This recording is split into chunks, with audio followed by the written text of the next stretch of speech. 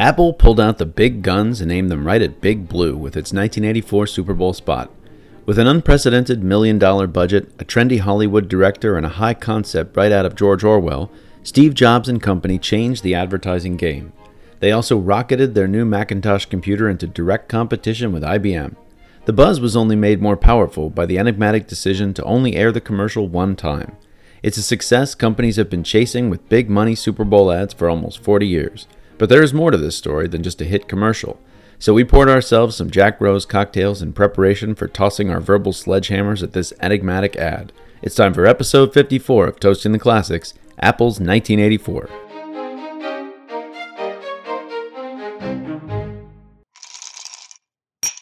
Welcome to Toasting the Classics. This is the podcast where we take something that people call a classic, drink something inspired by the classic, and then talk about it to decide whether it's still a classic. I'm Dave MacArthur. My name is Clint Lanier. So this was your choice this week. What did you pick? Well, it's one of the most famous commercials that I can think of. It's called 1984, and it was actually aired for the first time, was it December 31st, 1983, and later for the Super Bowl XV11118, I guess, in 1918, January 1984. So, which I think we can all acknowledge was the worst Super Bowl that ever happened. It was the Redskins lost like 38-9 against the Raiders. Right. I actually remember that Super Bowl being very upsetting because I was about 6. But you were living in Washington at the time, right? Yeah. DC? Yeah. Well, exactly. outside of DC. And I don't remember if I watched the Super Bowl they won the year before, Super Bowl 17. But I know it's kind of legendary how hammered my dad got watching Redskins win their first Super Bowl, and he did not make a good impression on his in-laws. Well, you got to do that if it's your team. I mean, you got to celebrate. Yeah, exactly. He said years later when the Saints won the Super Bowl and my brother-in-law got hammered watching the Saints, my dad was making apologies for him because he remembered something very similar happening. This commercial was another big part of it. And the reason I picked it, I thought, it's iconic, founded a lot of movements in commercial making and advertising. It did a lot for Apple itself, for Super Bowl advertisements. I mean, there's a lot of things that it really did. I was sort of curious whether this was, obviously Super Bowl airtime would have been expensive from the beginning, right? Right.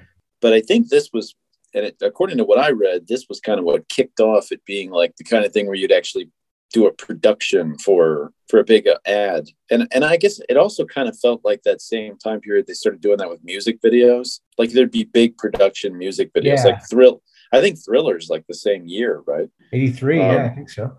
Yeah. And I remember that being like a really big thing, and it being, I can't believe that people spent this much money to do a music video. Yeah, I think you're right. I mean, this was, it's certainly the start of the importance of the Super Bowl commercial, right? So like, for example, you would wait to roll out a product and announce it at the Super Bowl, which is what they did. Then you would also pour a lot of money into these commercials. Apparently, like the biggest sponsor of Super Bowl commercials before this was Coca-Cola. And they were just kind of like, I'd like to buy the world of Coke type of thing. And companies There's the Joe Green ad. You remember that one? From when we were kids, the one where the kid gives the football player a Coke after the football game. It was Mean Joe Green. Yeah. And he throws the kid his sweaty, disgusting, smelly jersey. It's just always, thanks, Joe. Well, they called this like a mini movie, and it is. I mean, there's like an arc, and there's a theme, and there's suspense, and there's and it builds, and it's you never see the product, right? The product isn't the main point of it. Is the representation of the product, like to society and stuff, right? So not even the product, but there aren't even any computers in the ad. There's nothing in it. Yeah, there's nothing at all. There's nothing. Yeah, they never even mention it. They imply a bunch of stuff.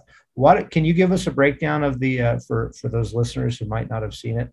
It's on YouTube. If you go YouTube Apple 1984, you'll find it'll pop right up. So my synopsis is probably going to be longer than the actual commercial, which is it's exactly, I think, 59 seconds long. I think is exactly. 59.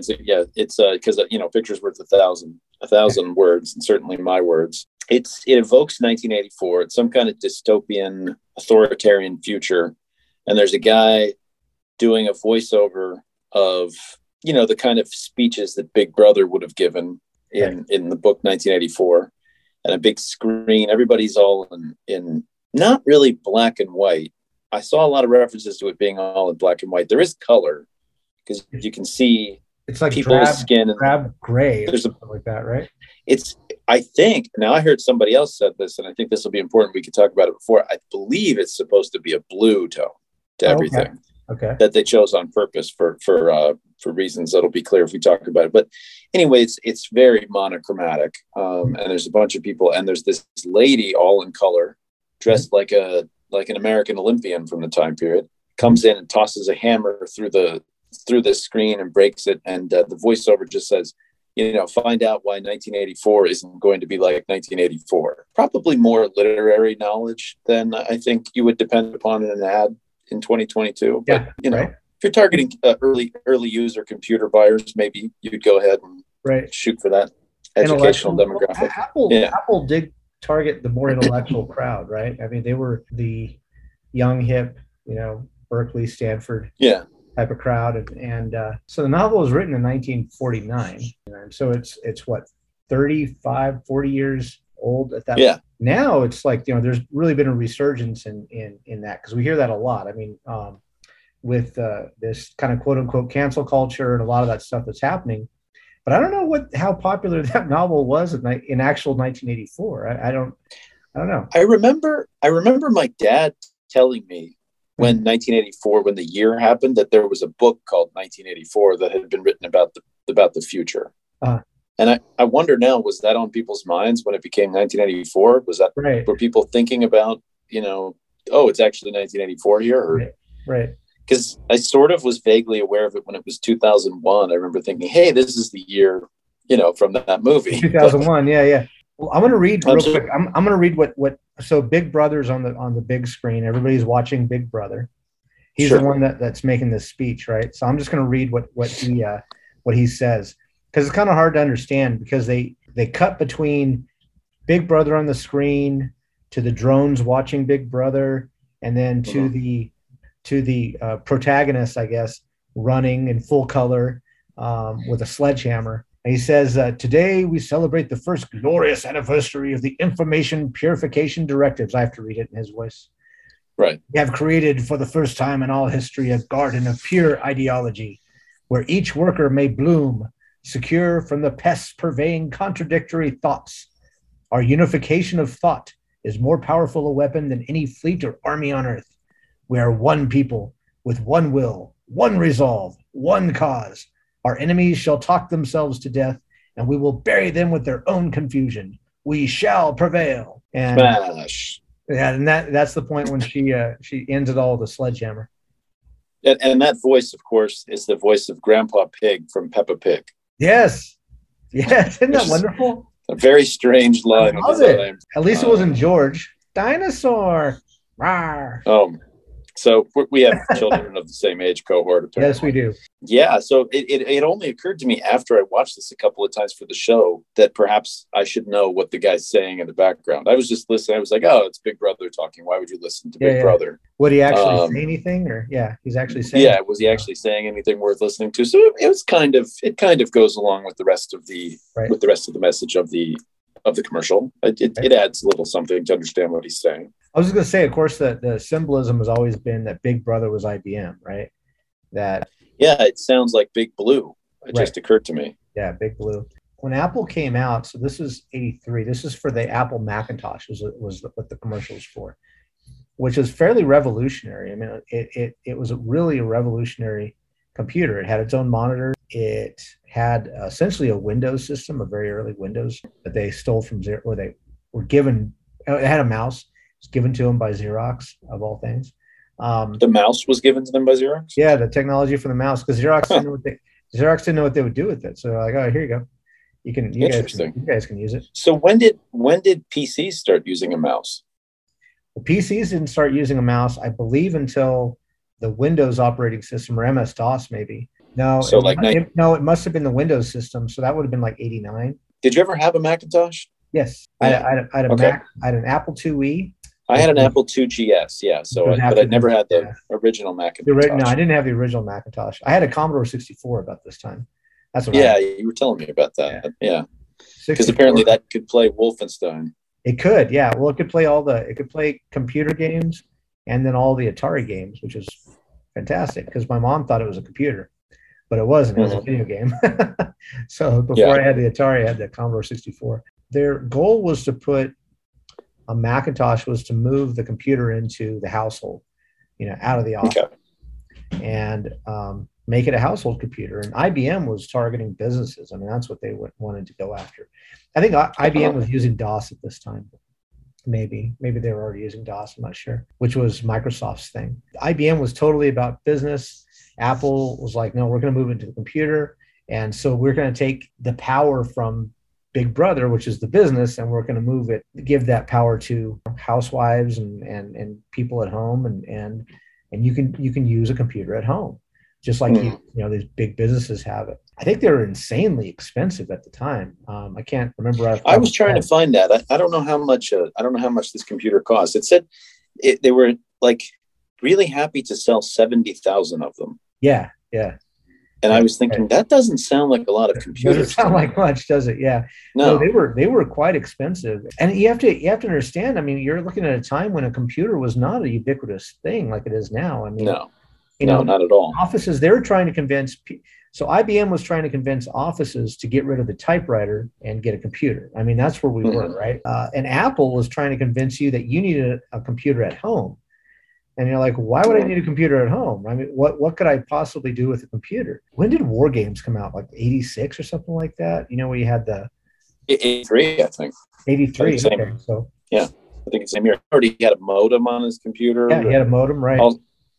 All sorts of stuff that I don't even think the Mac, this original Mac, the 128, I'm not sure it had a modem and things like that you could put into it. Well, modems were external anyway. Do you remember him he would actually take the headset of his phone and put it on the modem, right?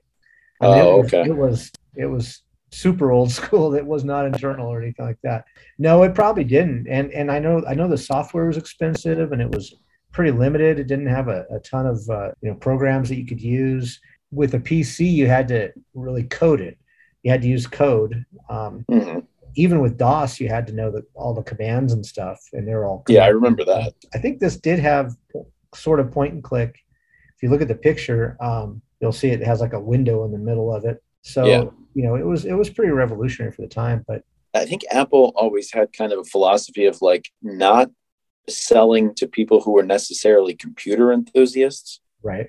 So that some of the guys that were computer enthusiasts were like, I can't work on this myself enough. I can't like overclock it and like add RAM and things like all the things that those kinds of guys like to do. Right. And it's just like the iPhone. When your iPhone battery is dead, you get a new iPhone. You're not supposed to. You're not supposed to fix. You're not supposed to fix your iPhone. You're supposed to move on to the next piece of hardware. And I think that was already the attitude with the Macintosh. Apple just in the past 3 days, thereabouts, and this is kind of revolutionary, said that you are allowed now to fix your iPhone.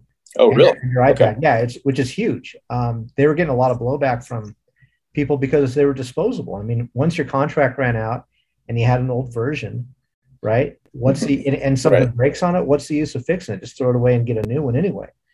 But a lot of people were like, can you, like the amount of waste with lithium ion batteries and everything else, the amount of waste that is going into these, all the pollution that they're causing from strip mining in terrible places, and you just throw it away, they finally kind of bowed to the pressure, which I'm glad. I'm glad they did that. It makes a lot more sense to be able to maybe upgrade an old iPhone or iPad or something versus just tossing it, I mean, let's be honest, though, probably only 1% of users are actually going to do that. That's true. That's true. But it's nice to have I'm not cracking open my iPhone and trying to figure out how to, upgrade hard. I mean, I'm not doing like you said, it's not for everybody. All right, no. I'm gonna have a drink. Are you drinking? I was just about to say, no, I hadn't started yet. I was waiting until we introduced it. What did you go with for the drink? This was your pick, so. Okay, so this is called a Jack Rose cocktail. Okay. It includes apple brandy. Get it? Apple brandy. So really, I was like, I either have to make something with apple brandy or we'll do apple cider. So it's a Jack Rose. So it's 1.5 ounces of apple brandy, which was traditionally called Apple Jack, which is where the name comes from, Jack Rose. Uh-huh. So apple brandy, you've got about a half ounce of grenadine and about 3/4 of an ounce of lemon juice to kind of balance it out. How's that look for the color? Did that come out about the color that you ended That up looks with? really good. Mine's a little bit lighter because I'm using I made my own grenadine, and it just didn't come out as pink as the. I think they use food coloring grenadine. Yeah, I think they do too. So yours is from what? From raw pomegranates, or? Yeah. So okay, it's just pomegranate syrup, and you mix it with sugar. Just sugar, water, pomegranate, basically. Yeah, just boil it down until you get a nice thick syrup. Here in the Southwest, pomegranates are aplenty. Certain times of the year. Yeah, I've got a lot. Yeah, we have pomegranates. So. We have pomegranates growing on our block in Las Cruces. It's kind of appropriate that Jack Rose is the cocktail for tonight because I am in New Jersey, and Jack Rose was invented in New Jersey, supposedly. Because the first licensed distillery in the U.S. was in New Jersey. Okay. And they made apple brandy, Applejack from New Jersey apples, because apples were pretty plentiful back then. So that I think in colonial times and well into the modern times, I think cider and apples were like the number one source of liquor in America, like for a long time. No, you're absolutely right. Famously, John Adams really didn't drink, but he had a pint of hard cider every morning for breakfast. Right. And then you drink it throughout the day, but he didn't drink. Johnny Appleseed actually was a real dude, and he sold apple saplings. He would travel around and sell apple saplings to like people that had a settlement because they wanted apple trees so they can make cider. I mean, that's what they would do, right? Yeah, I mean, I think it was just a really prominent drink in the old times. I love cider. Oh, so do I. I don't know why there isn't more. It's a really good drink. Yeah. What do you think? Have you had this cocktail before? I have. Yeah, it's a really good cocktail. I read an anecdote actually where there were two reporters for the Washington Post. I think this is about 2003, 2004, something like that, where they decided to go around Washington, D.C. trying to find a bar where they could get a Jack Rose. Really? And it was like they couldn't find one. Yeah. And they finally found one bartender who knew how to made it for them. And they bought him like a bottle of apple brandy as like part of the article. And it's like a big. I would think it's not a hard drink to make, No, it's very easy to make, but people just don't have apple brandy on hand, was what they were saying. They said, even if you look it up and here's what the ingredients are, people that just didn't have apple brandy. I was surprised. The liquor store right around the corner from my apartment had two bottles of wine of apple brandy to choose from. Really? I was like, okay. I had to buy through a bulletproof window, and I'm not allowed to actually go into the liquor store. The guy has to go get it for me. Yeah, just slide the money under the into like the exactly. Yeah, I think they used to. You could tell he had like a whole shop, but they locked it all up and everything. I think because they're not enforcing any like larceny in New York anymore. Yeah. So people that own stores, like everything is locked up behind glass now in every store you go to. So not everywhere. I mean, you can still go buy a Coke. Well, I tried to find out what did Steve Jobs drink, and he really didn't drink. So I was about to say he doesn't seem like somebody that would drink. Bit of a wine guy. Back to the commercial. I think this particular one, we mentioned the first in that it set. Oh, I guess it invented the Super Bowl commercial. I guess we could say that. This sort of. I think so. I think it's fair to. There, like I said, there were Super Bowl commercials before, and it was expensive airtime. But I think this was like Super Bowl commercial as theater, the way it is today. Yeah. A lot of people watch the Super Bowl expecting to watch commercials. Yeah, absolutely. Yeah, and they rate the Super Bowl commercials. They'll talk about which one is the most popular, and they'll get that from like which one trends on Twitter and stuff. Do you remember the one year? I think it was like right before the .com bubble burst, where it was just like all these .coms at the Super Bowl. Just like companies that never even created a product that had like $1 million commercials. And do you remember that? Do you remember the hand puppet pets.com? It was like a little hand puppet dog with a microphone and like little arms would swing out, and it was pets.com. Yeah, I remember that one had a Super Bowl commercial. I mean, they all had it. Not to get on too much of a tangent about commercials, but this one time when my wife was working as a resident, she and I had been watching TV, and they had this commercial for Quiznos with these horrible little finger puppets like singing a crazy song. And I was talking to her, I was like, wow, that is the worst commercial I've ever seen. We were laughing about it. So she's in the OR the next day, and she mentions it, how bad this commercial is. And the guy she's working with like gets kind of quiet. He's like, my wife is an ad exec, and her company pitched to Quiznos and lost to that. Oh no! Like whatever they pitched was worse in Quiznos' eyes. I still remember that. This is how bad that commercial is, because I still remember it, because the song went, "New Quiznos subs. They have a pepper bar," and it was like really. Like, it was just the Quiznos. Yeah, yes. This one, anyway. This particular commercial though had, for the time, it was groundbreaking. So they used Sir Ridley Scott himself, as the director for this commercial, coming right off of that alone. Coming off of Blade Runner into this, because Blade Runner came out in 2002. I think their budget was like $900,000. And what was funny about it, the backstory on this, so they get it made. This marketing company they're working with, they're in the Bay Area, makes it, and they make it with discussions with Jobs and Wozniak, right? The guys at Apple. Mm-hmm. And they love it. They're like, yeah, this is, because that's what Jobs is all about. Like, we're going to kill IBM. We want to go after IBM. Yeah. What's the phrase? What's the phrase in that? Creative disruption, right? Creative disruption. Like, that's definitely their business model, right? Or absolutely. Back then anyway, when they were young guys. They used to fly a pirate flag from the flagpole at Apple headquarters. Pirates of Silicon Valley. There's actually a movie called Pirates of Silicon Valley. It was kind of all about that stuff they did. You sort of have a dog in this fight, right? Because you used to work for IBM. I was an IBMer for about 5 minets. I was there. Okay. I was there in 2000 with the .com bubble burst in San Jose, and everybody that had a Porsche suddenly people jumping out of windows was walking to work. But anyway, so Jobs and Wozniak, they were all excited about this commercial, and they present it to the board, and the board says no.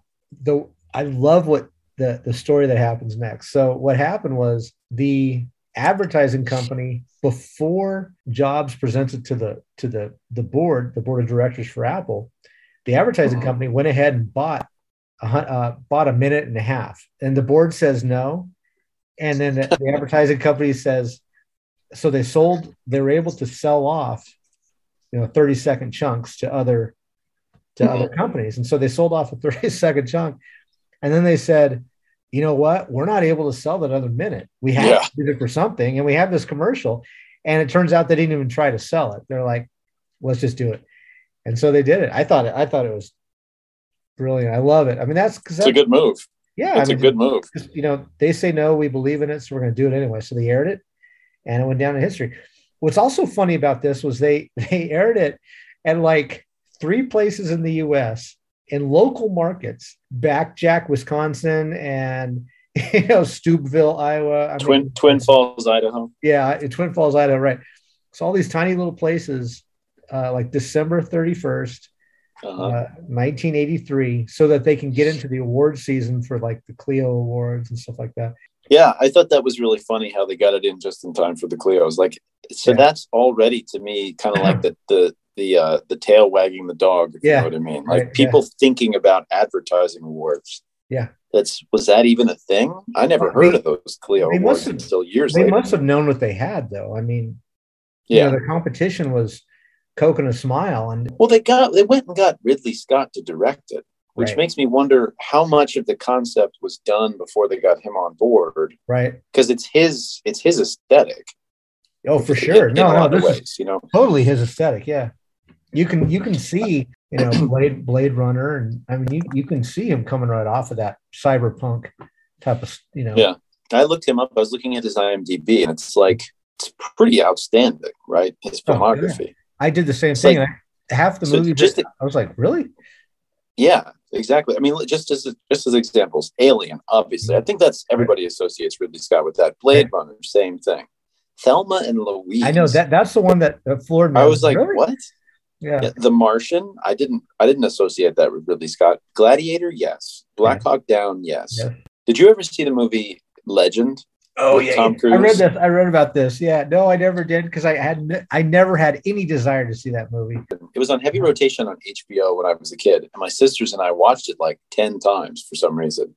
I don't even remember liking it, but we still just watched it over and over again. I can't believe Ridley Scott ever worked again after. I mean, Blade Runner was I know, right? Blade Runner was kind of a flop. The funny thing about Legend is like there are two groups of people in the world. You're either Labyrinth or you're Legend, right? Because they came out about the same time. Yeah, we watched both of those. Yeah. I definitely Labyrinth. I definitely like. You're Labyrinth camp. You're all about Bowie. Yeah. The Witch. But then King, what was he? The Witch King or something like Goblin that? King. Goblin King. Yeah, Jared, the Goblin King. I haven't seen Legend since I was sitting on the floor watching it with my sisters in 1984 or whatever that was. I've heard that, people, they throw that term around. Oh, it's a cult classic. It's a cult classic. And I think that's just a way of saying it's really terrible, but we feel bad for them. So, well, sometimes, yes. So, different things are cult classics for different reasons. It's like some things are exactly what you're saying. They're just crap. Yeah. And maybe they're better than you would have thought, but they didn't get a bit, there's a cool idea within like the crummy movie, like Highlander. Did you ever see that? Oh yeah. That had a really cool concept, and I loved that movie when I was a kid. But that wasn't some big box office success. That's definitely a cult classic. But there's other things like Plan 9 from Outer Space that are just garbage movies that people watch because it's a garbage movie. Yeah. And it's a cult classic. So there's different that you mean by that, I guess is what I'm saying. I think you're right. Cult classic could also mean like it crosses threshold into like campy, kitschy. Mm-hmm. And because of that, we like it. It's good now, right? Couple of things. The mindless drones in the commercial were skinheads that was like a local group of skinheads because they shot it in England. Oh, right. And Ridley Scott was like, okay, we need some mindless drones to all look, emaciated and have, shaved heads. Hey, there's skinheads down the street. Let's just pick them up. Okay. So they look like some of the characters from Trainspotting, actually. They sort of do, don't they? I was looking, there was one of the guys, he looked just like Spud from Trainspotting. And then I was thinking Ridley Scott used him in Black Hawk Down. That's right. Actor, but I don't know if that's, I don't think there's a connection there. One problem I have with the drink that you chose is what are we going to drink now if we do The Sun Also Rises or anything by John Steinbeck? Because apparently there's this drink in The Sun Also Rises, and this was John Steinbeck's favorite drink. Well, if it's Steinbeck, you can always do California wine, I guess, for him. Yeah, well, that's true. If we, I don't want to do Grapes of Wrath, though. That's such a slog.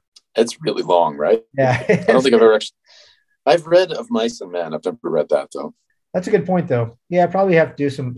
I think some California wines. That would actually be pretty appropriate. But I think he. You're right. Writing in the era of martinis too, and The Sun Also Rises. It's set in Spain and Paris in the teens and 20s. So there's all kinds of lovely drinks from that time. Oh yeah. Well, choose from. You could probably do Spanish. Something from. I'm sure there's some type of Spanish aperitif or something they talk about, or digestive. Yeah, I bet they drink grappa in that. Oh, probably. Don't you think they drink grappa? Yeah, probably. So. I had grappa one time just because I had read about it in Hemingway when I was in, I don't know, Florence maybe, and I was just like, oh yeah, I don't like this. Grappa's not my favorite drink. But maybe we could try it again. Do you know what grappa is? It's made from pomace, right? It's like brandy, but it's made from like the stuff you throw away. Yeah, that's exactly right. Yeah, it's all leftover stuff, and then they re-ferment it and then distill it into basically like a moonshine. And there's actually, it was funny, in South America they call it pisco. Pisco sour is kind of a famous drink in like Chile and Peru. I think it's like lemon juice and grappa, and then I can't remember what the sweet, maybe just simple syrup. Good drink though. So we said that the budget, I didn't understand this when I was reading. The budget was $900,000, but they said they spent $375,000. Right, I didn't quite get that either. Does that mean he pocketed $525,000? What does that mean? I have no idea. Understand that. I don't know how it works. Okay. Here's another one. It says Ridley Scott filmed it in England for about $370,000. Yeah, that's the figure I'm talking about. And the commercial had a production budget of $900,000. So I guess the production budget was $900,000.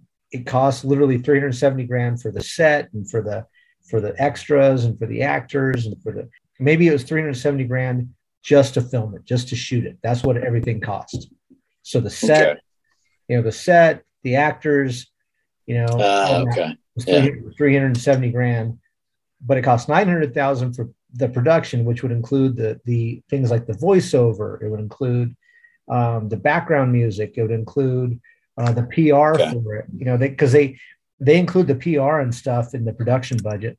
So it was probably all of that. Maybe even the ad time. Maybe even the ad time is part of that budget. I think the ad was different. After it was made, Jobs and John Scully bought 1.5 minutes of ad time for the Super Bowl. So they bought the ad time after that 900 grand. But it didn't say, I haven't been able to find a price like how much they spent on the actual ad time. Be interested to find out, because now it's like, I heard now like it's $1 million a second or something ridiculous like that for the Super Bowl. So like 30 million for a 30-second clip. That sounds about right, I guess. Yeah. I mean, that's a lot of money, but surely back then it must have been 500 grand for a 30-second spot or something. I don't know. So do you think is this the shortest thing we've done on the show? I mean, I think the last record holder was the Mickey Mouse, right? Yeah, probably so. That was, what was that? 6-7 minutes, something like that. Yeah. We'll have to.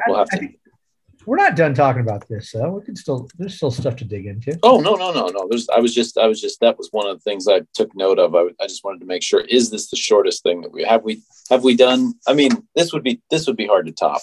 That's the shortest thing. Yeah. I mean, we could like, we could do like, well, we talked about doing like a framed work of art.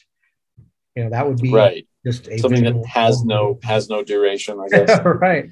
Be ineligible for that. Yeah, right. that could work. Yeah, that's true. Did you look up the lady who did the? So I thought she was some like Olympic athlete, because it said something about, her name is Anna Major, and it said she was an athlete. So I was like, oh, she must have been an Olympian. So I looked her up a little bit, and no, she just like was an amateur athlete. But they had this great big audition. They just basically put out an audition for like pretty girls. And so a whole bunch of girls showed up, and they were like, now you have to be able to spin this sledgehammer convincingly. Yeah. So it was like this complete melee, apparently. Like they had all these British ladies in the street trying to spin hammers, and one of them let one go into the middle of the street and almost hit a passerby. Oh, geez. The flying hammer. Right. So she basically got the job because she could actually toss a hammer, pretty convincingly. She does a good job, and it literally is a hammer throw. But I mean, the Olympic sport, hammer throw, that's what it looks like. It looks really difficult. I mean, she does the whole turning, herself and like spinning her arms and her wrists and everything else too. Is that still an Olympic sport? Hammer throwing? So. They still do that? I don't know. I don't think I've ever seen that. She was also in. Have you ever heard the song "Nikita" by Elton John? Maybe, I don't know. Yeah. Well, anyway, she was in the video for that. She played Nikita in the video. This was back when Elton John was still pretending to like girls. So. Okay, I'll remember that. The men's hammer throw has been included since the founding of the Olympics, 1900. Women's was added in 2000. Okay. Oh, interesting. Well, that's why nobody was ready for it in 1984. I think they were doing it. They just didn't have it in the Olympics. So this was a pretty effective ad. Well, was it? I mean, it sounded to me like, I was just thinking, I don't know. Everything we just said about the highbrow kind of presence of Apple versus its competitors. Is the Super Bowl the best place to put your money for this ad? I mean, doesn't everybody watch the Super Bowl?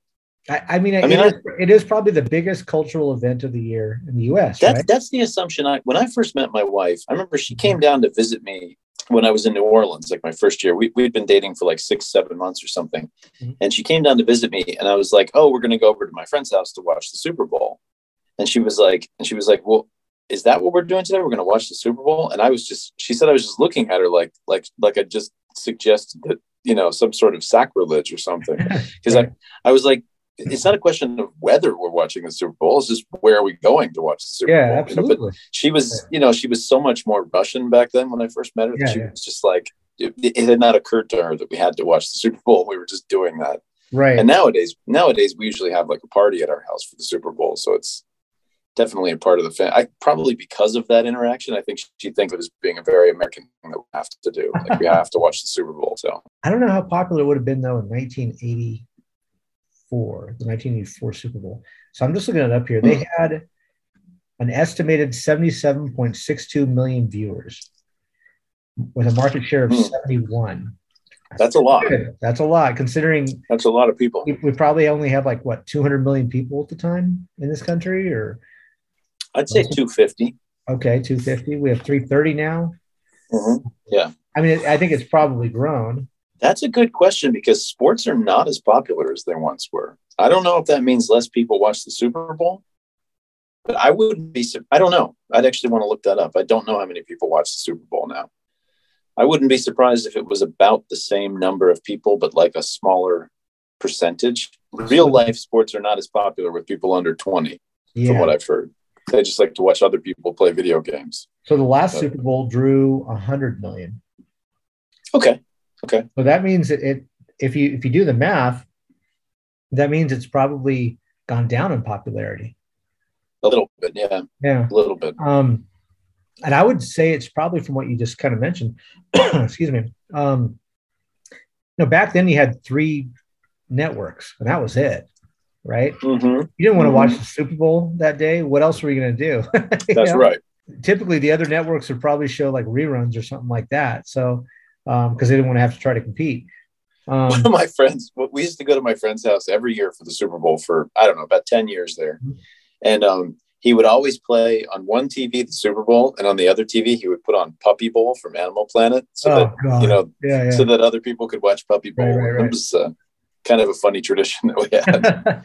We were watching the Super Bowl. My kids were there, in the room, just to say they watched it, but they're both on their phones, right? Yeah. So they're watching it, but they're one of them streaming YouTube, one of them was just streaming music.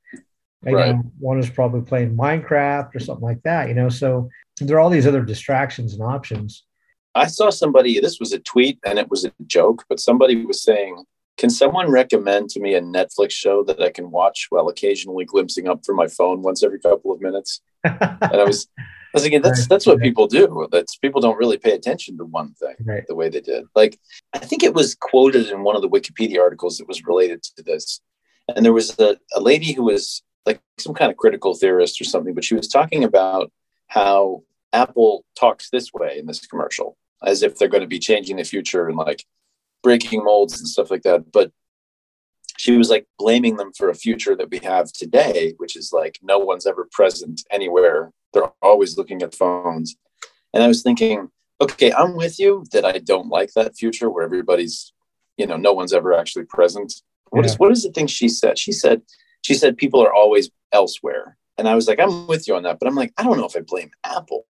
I think that's just where technology's going. I mean, that's when we did Ray Bradbury in Fahrenheit 451. That's what he's talking about. It's just the fracturing of your attention and because of the technology, which I hate, but I don't know that Apple is to be blamed for that. It's like, do you blame McDonald's for being fat? I mean, I don't necessarily think that you can blame like an entity or an organization for what you do. I mean, they make it convenient because they sell a product that's great, but you if you don't have the self-discipline or self-control to I'm hoping that what's going to happen with this constant device use is similar to what you're saying, which is that when our parents were kids, their parents were upset that they were sitting and watching TV all the time, but they didn't really regulate it for them. Like, have you seen Miss Maisel? Yeah. Where they just stick the kid in front of the TV. He doesn't know anything about watching TV. Yeah. And I was thinking but eventually the idea started to permeate in the culture, that like, this is not good for kids. Like, we need to start regulating this. Right. This is a problem. And like, to some extent, people cut back. It was always there. I watched a ton of TV when I was a kid. Yeah. It's seen as being an issue if you watch too much. And it's the same thing with like fast food. Well, everybody's talking about how obesity is a problem and fast food is something that should be avoided, right? Right. People are still going to McDonald's to some extent, but not as much as they used to. And I'm hoping 20 or 30 years from now, people are going to realize we don't want to have our noses in technology the way we have it today. Right. Like, it'll probably still be there. And there'll probably still be some people who are completely addicted. But I would hope it would eventually be seen as being like an addiction, like a problem, something that should be avoided. I don't know. I always feel like I'm alone on an island about this one, because that's what I'm like with my kids. I'm strong about regulating their device use, which broke down completely during the move because I just needed them to leave me the hell alone. Yeah, right. But I think, we're trying to get back to normal. I think there are enough people like, myself, where I just, I need to get away. So I like go out for about an hour and a half every day. I try to go out, try to go out for a nice hike or something. No devices, nothing like that. I try to stay off devices if I can. And I do have to, but I do have to willfully do it. I mean, right. I feel a desire, like I need to check my, check whatever, Twitter, and I check something, but then I catch myself and I'm not going to do that. And that's the self-discipline. Like, it would be really easy to go get a quarter pounder, but which way do you think people will go in the future? Do you think that, like, do we feel that need to get away from the technology just because we're older and we remember a time when we lived without it? Yeah. Or are we really learning some discipline, and maybe other people in the future will learn it? Are they going to crave that? Are they going to know that there's a world where you don't have to be looking at know that there's value in not being on the devices all the time? Or are they just going to be like, this is what life is? I hate to think about that. That's like depressing to me. No, it is. But I think going back to the question of Apple, I think like I said, it's like blaming McDonald's for Oh yeah, no, I don't blame any particular company. Yeah. So these are human frailties, right? McDonald's is exploiting a human frailty, which is sugar, salt, and fat taste good. Right. Yeah. And they're giving it to it. They're just giving us what we want. Yeah. I don't have to go there. Right. No, that's certainly true. I think though, one thing though that to consider though is, so Apple in 1983, or 1984, Apple was fighting back against the man. But is Apple now the man? Certainly with the mobile devices, I think unquestionably. Apple's definitely the market leader, right? There's other companies, I think, that people, the Android and Samsung stuff, are sort of chasing them though, right? Am I wrong about? I actually don't know. That's my impression. I'm not. They almost have a monopoly on podcasting, right?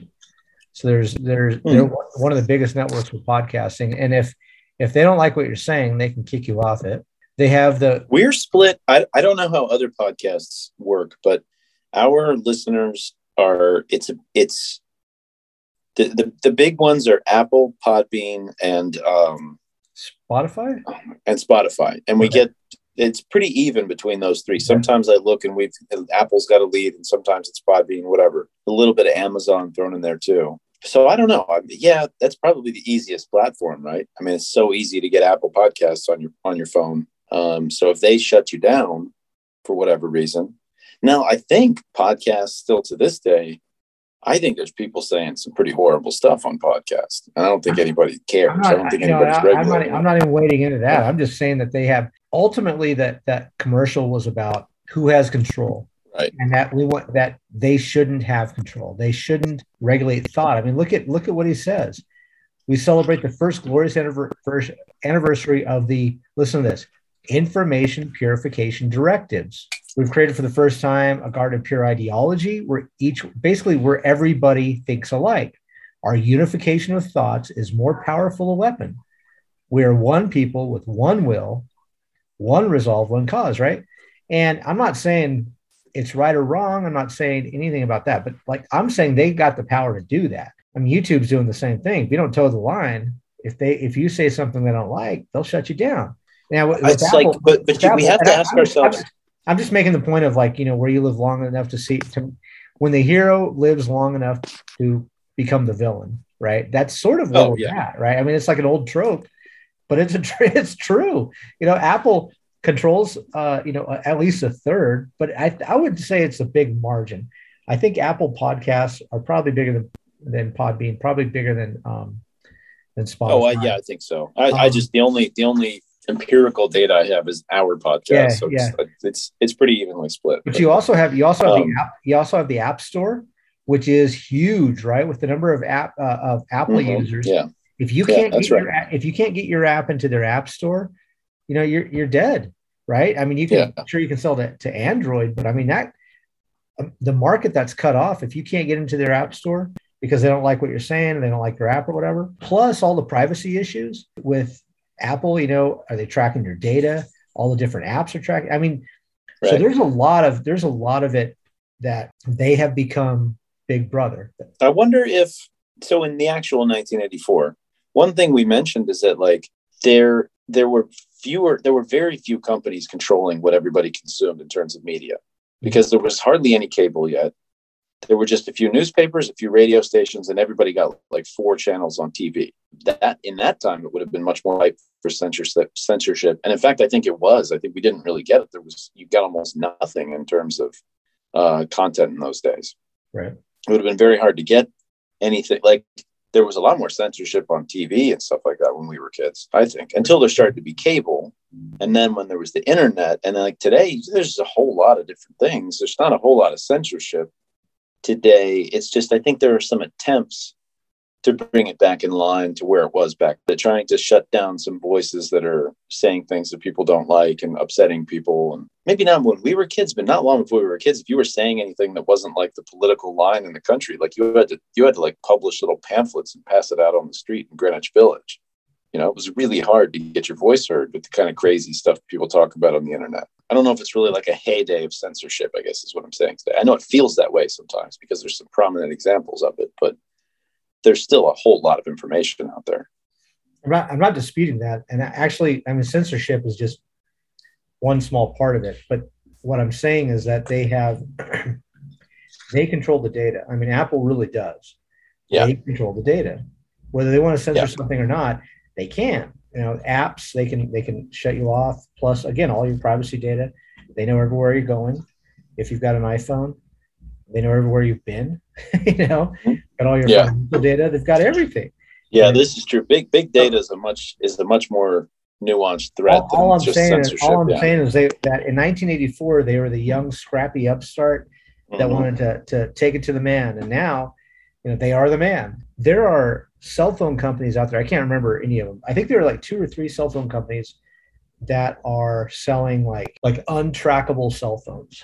Like you can't do anything with them. I mean, that's the downside. Like you have no GPS on them. You can't download, do a Google Maps on them. You can't do anything with them. All you can do is like call people, but I mean, well, I always think that there's always some app or something that's like, I know it's going to give my data to somebody, and I'm like, what this thing does is better than, I don't care about that much. I didn't murder anybody. I don't care who knows where I went. That's fine, that's fine. But you know what? There are just like in 19, when they made this commercial, there were enough people that, because they said that after they aired this commercial, they sold about 3.5 million worth of Macintoshes just after the advertisement ran. They judged it a success, right? I mean, so there clearly were enough people that shared, their mindset that, it's not right that IBM has all this power, that we need to distribute the power among people and blah, blah, blah. So there are probably a lot of people that are really into those terrible cell phones that do nothing but voice talk, but they don't track you and all that other stuff. And that appeals to probably enough people to keep those companies alive, right? So maybe, yeah. Depends on what their costs are and stuff. But yeah. But I can see there being a market for that. Yeah, I mean, there's probably a market for everything. But there was an article. It's sort of similar to what we're talking about. There was an article from the New York Times that was like we're talking about this ad after it came out, and they were talking about future where internet shared electronic message boards would lead to a society with a better balancing of political power. Right. And I was thinking about that for a minute, and I was thinking, well, that certainly didn't turn out to be true. But then I thought about it, and I was like, no, wait, that's kind of the problem, is that everybody is getting a little bit of political power, right? Sure. I mean, there's a lot of people involved in the national debate today that, frankly, most of us would rather just didn't have a voice, would just be like, why don't you guys just be quiet? I don't think the New York Times had in mind the kind of people that are getting political power today, right. But it's what they meant, if they really thought through the ramifications. Better balancing of political power does not mean just the people you like get more of a voice. It means everybody gets more of a voice. And that's kind of what's wrong today, weirdly enough. But I think in tandem with that, though, was also the thought that with so much information out there, accuracy of information would not be an issue. Like people would know more. Like we would have, do our due diligence. We'd go out and research whatever it happened to be. And that's just not the case. Instead, we listen to crackpots and they'll say something stupid and we say, oh, that person sounds smart. I agree with that idiot. Right. And what they're saying is completely asinine. Well, because instead of going and researching it ourselves, it takes no time to do that. And I struggle with my students all the time. I'm like, look, you see a Facebook meme before you like repost it or like it or whatever. It takes 30 seconds to go figure out if that meme is actually accurate or not. Yeah, for the most part. Did this person say that? Did this really happen? And then once and like 99% of the time, it's out of context, it's incorrect or whatever. That's what the promise of all this information was. And that didn't happen at all. I think we're living through something very much like what happened with the invention of the printing press in Europe. Yeah. Where this explosion of information that was available to people just plain had effects that nobody could predict. No, it was almost the same thing. If you think about the kinds of religious groups and things that suddenly exploded all across Europe as soon as people could actually read the Bible for themselves. Yeah, it's very similar to what's going on. I've heard that what's going on today. Where I've heard that analogy. Oh, really? Oh, yeah. Darn it! I thought that was it's a good analogy. If you came to it yourself, I'm really, really impressed. You should actually take Alex to National Archives. They have a copy of the Gutenberg Bible there, and actually we keep talking about that. Yeah, where we saw that. Where we saw a Gutenberg Bible actually is at the Bible Museum, which is in DC. Yeah. We were in DC one year. It was when there was a government shutdown. So the entire Smithsonian was shut down. The only museum, that one's private. Right. The only museum open in the entire city was the Bible Museum. We went there, and like 75% of it is actually really cool and really interesting and historical stuff about the Bible. And then there's like one room where you go in and there's like fire and brimstone threatening right. Eternal damnation and stuff. What I liked about the National Archives version is they've got the Gutenberg Bible on one side. And on the other side, they have an original illuminated manuscript. And there's context for both of them. They're like, this one was bought by like some king, and it cost him however much gold to buy this illuminated manuscript Bible. Right. It was hand drawn by monks at this monastery, and it took them 15 years on vellum paper, totally illuminated. It took them like 15 years to transcribe this Bible all in Latin. This is the Gutenberg Bible. And it was bought by a guy, like a merchant who owned a sailing ship or something like that. And it's all in German. It took Gutenberg like 2 hours to make it or something like that with the printing press. It's a really cool dichotomy. Absolutely. But if you think about the control of information that would have allowed to have illuminated manuscripts that took 15 years to make versus the printing, and that Gutenberg Bible that was bought by some local merchant was still a very valuable item. Yeah, absolutely. But nothing like what it would have been like. Also the difference between the illuminated Bible, it's all Latin. The Gutenberg Bible is German. This is what the lay people speak. Right. Like, now I can read it because I don't. Now you can actually read it for yourself. I don't speak Latin. Oh, that's what that meant. Oh, that's what that meant. Wait a minute. God didn't say that I had to. I had to pay this much money to be forgiven for my sins. It's the same. It produces the same conflict that we have today in the Catholic Church and the way they responded to people interpreting the Bible for themselves. On the one hand, it's this wonderful democratic impulse for people to read the Bible for themselves and interpret it for themselves. On the other hand, most people are not qualified to interpret the Bible. They're going to come up with a bunch of garbage when they interpret the Bible for themselves. And it's what's going on today with all this information. It's a wonderful democratic impulse for people to be out there doing their own thinking and doing their own research and stuff. But at the same time, most of them are coming up with crap. Most of them really aren't qualified. There's nothing wrong with that. There's absolutely nothing wrong with that. The only way to combat that is through healthy debate. I'm a believer in the marketplace of ideas, but I feel like that idea has become very unpopular recently. For somebody to say, we never landed on the moon, the way to correct that is not to just to delete the video. The way to correct that is to show them evidence and say, look, this is why you're an idiot, and this is why your idea is stupid. Not to put it that way, to put it a little bit more gracefully. no, that wouldn't be the best communication strategy, but yeah. But to have a debate about it, right? And to Absolutely. straight through ideas. I really think all these crazy ideas in the long run will be found to be, things like that. Nobody's going to believe in that eventually, like all this flat earth people and stuff like that. I mean, eventually they'll be talked down. Sometimes they can cause some damage in the meantime while they're spouting their crap. So it's a difficult problem. I think one issue is that there's such a small minority, but they could be just as loud as anybody else. They can garner as much attention as the New York Times because of this, system that we've created. I think we might be getting to the point where we should discuss our biggest surprise. What do you think? Yeah, absolutely. You want to go first? Yeah, sure. I'm just looking this up really quick because when I saw the commercial end and I saw the words on the screen, I remember thinking for some reason that looks super modern and not from 1984 to me. And I realized it's because it's in Garamond, right, which is like Apple's text that they invented. Apparently, I didn't know that. I didn't know that was like a way of writing things that Apple basically invented. It's like their proprietary. I'm trying to find an example of what it looks like, but for some reason, the font really did stand out to me. Also, on the side, another thing that surprised me is that this only aired one time, other than the getting it in under the window for the Clio's things that went in small markets. But I don't remember this ad. I mean, I was a little kid, and I was mostly I couldn't see the TV through my tears of how bad the Redskins were playing. So how about you? What surprised me, the most surprising thing for me, the Garamond thing is kind of cool, being somebody who teaches writing for a living. That was kind of neat. For me, it was finding out that it wasn't necessarily Apple versus Big Brother. It was distribution of the power of computing and data more than anything else. Yeah. They didn't believe that there should be like a central repository for data, and that one company should control access to data, not necessarily computers, but the access to data. It was more about a distribution of power to the many from the one, right? I thought that was really cool because it is something that we're still grappling with. We see these really monolithic tech giants, Twitters and YouTubes and Facebooks.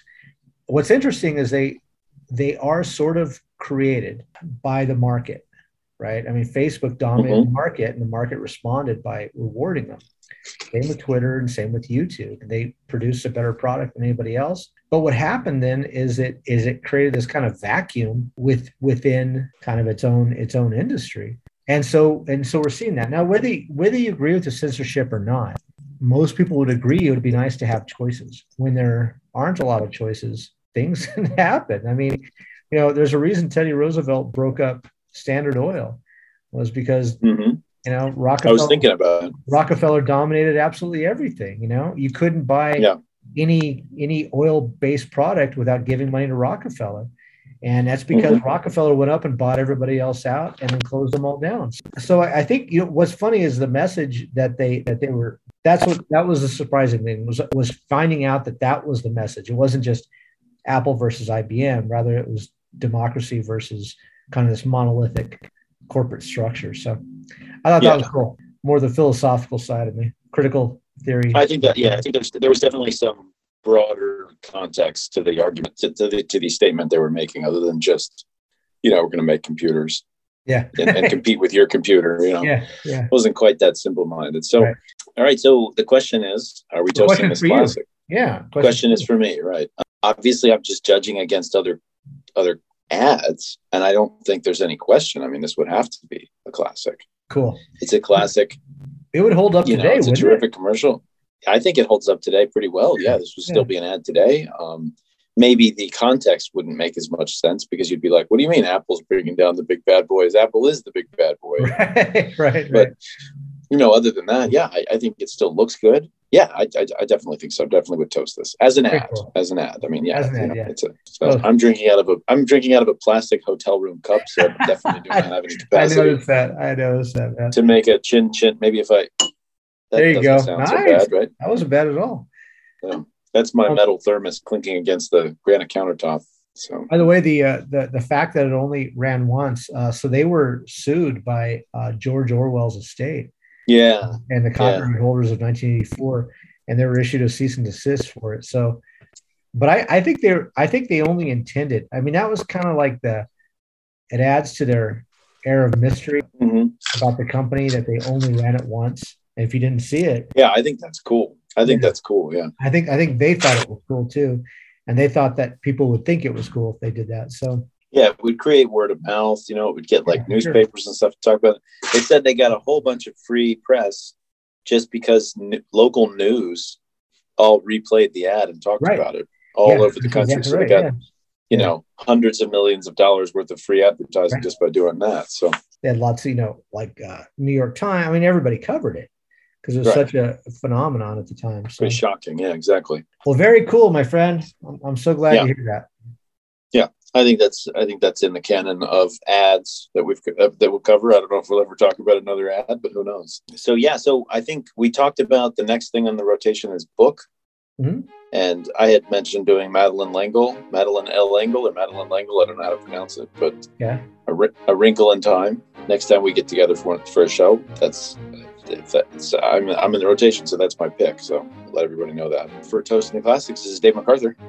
This is Clint Lanier. See you next time. Bye. Peace, as you would say. That's it for episode 54 of Toasting the Classics. For those playing along at home, get some hot chocolate, vanilla extract, and any rum of your choosing to make a spiked hot chocolate for our discussion of Madeleine L'Engle's A Wrinkle in Time. If you'd like to get in touch, please send us an email at toastingtheclassics@gmail.com. Send us show ideas, comments, complaints, and let us know what your favorite all-time Super Bowl spot was. Check out my blog at theattractivenuisance.com and follow us on Twitter at @ractivenuisance. Our music was written by Michelle MacArthur. See you next time on Toasting the Classics.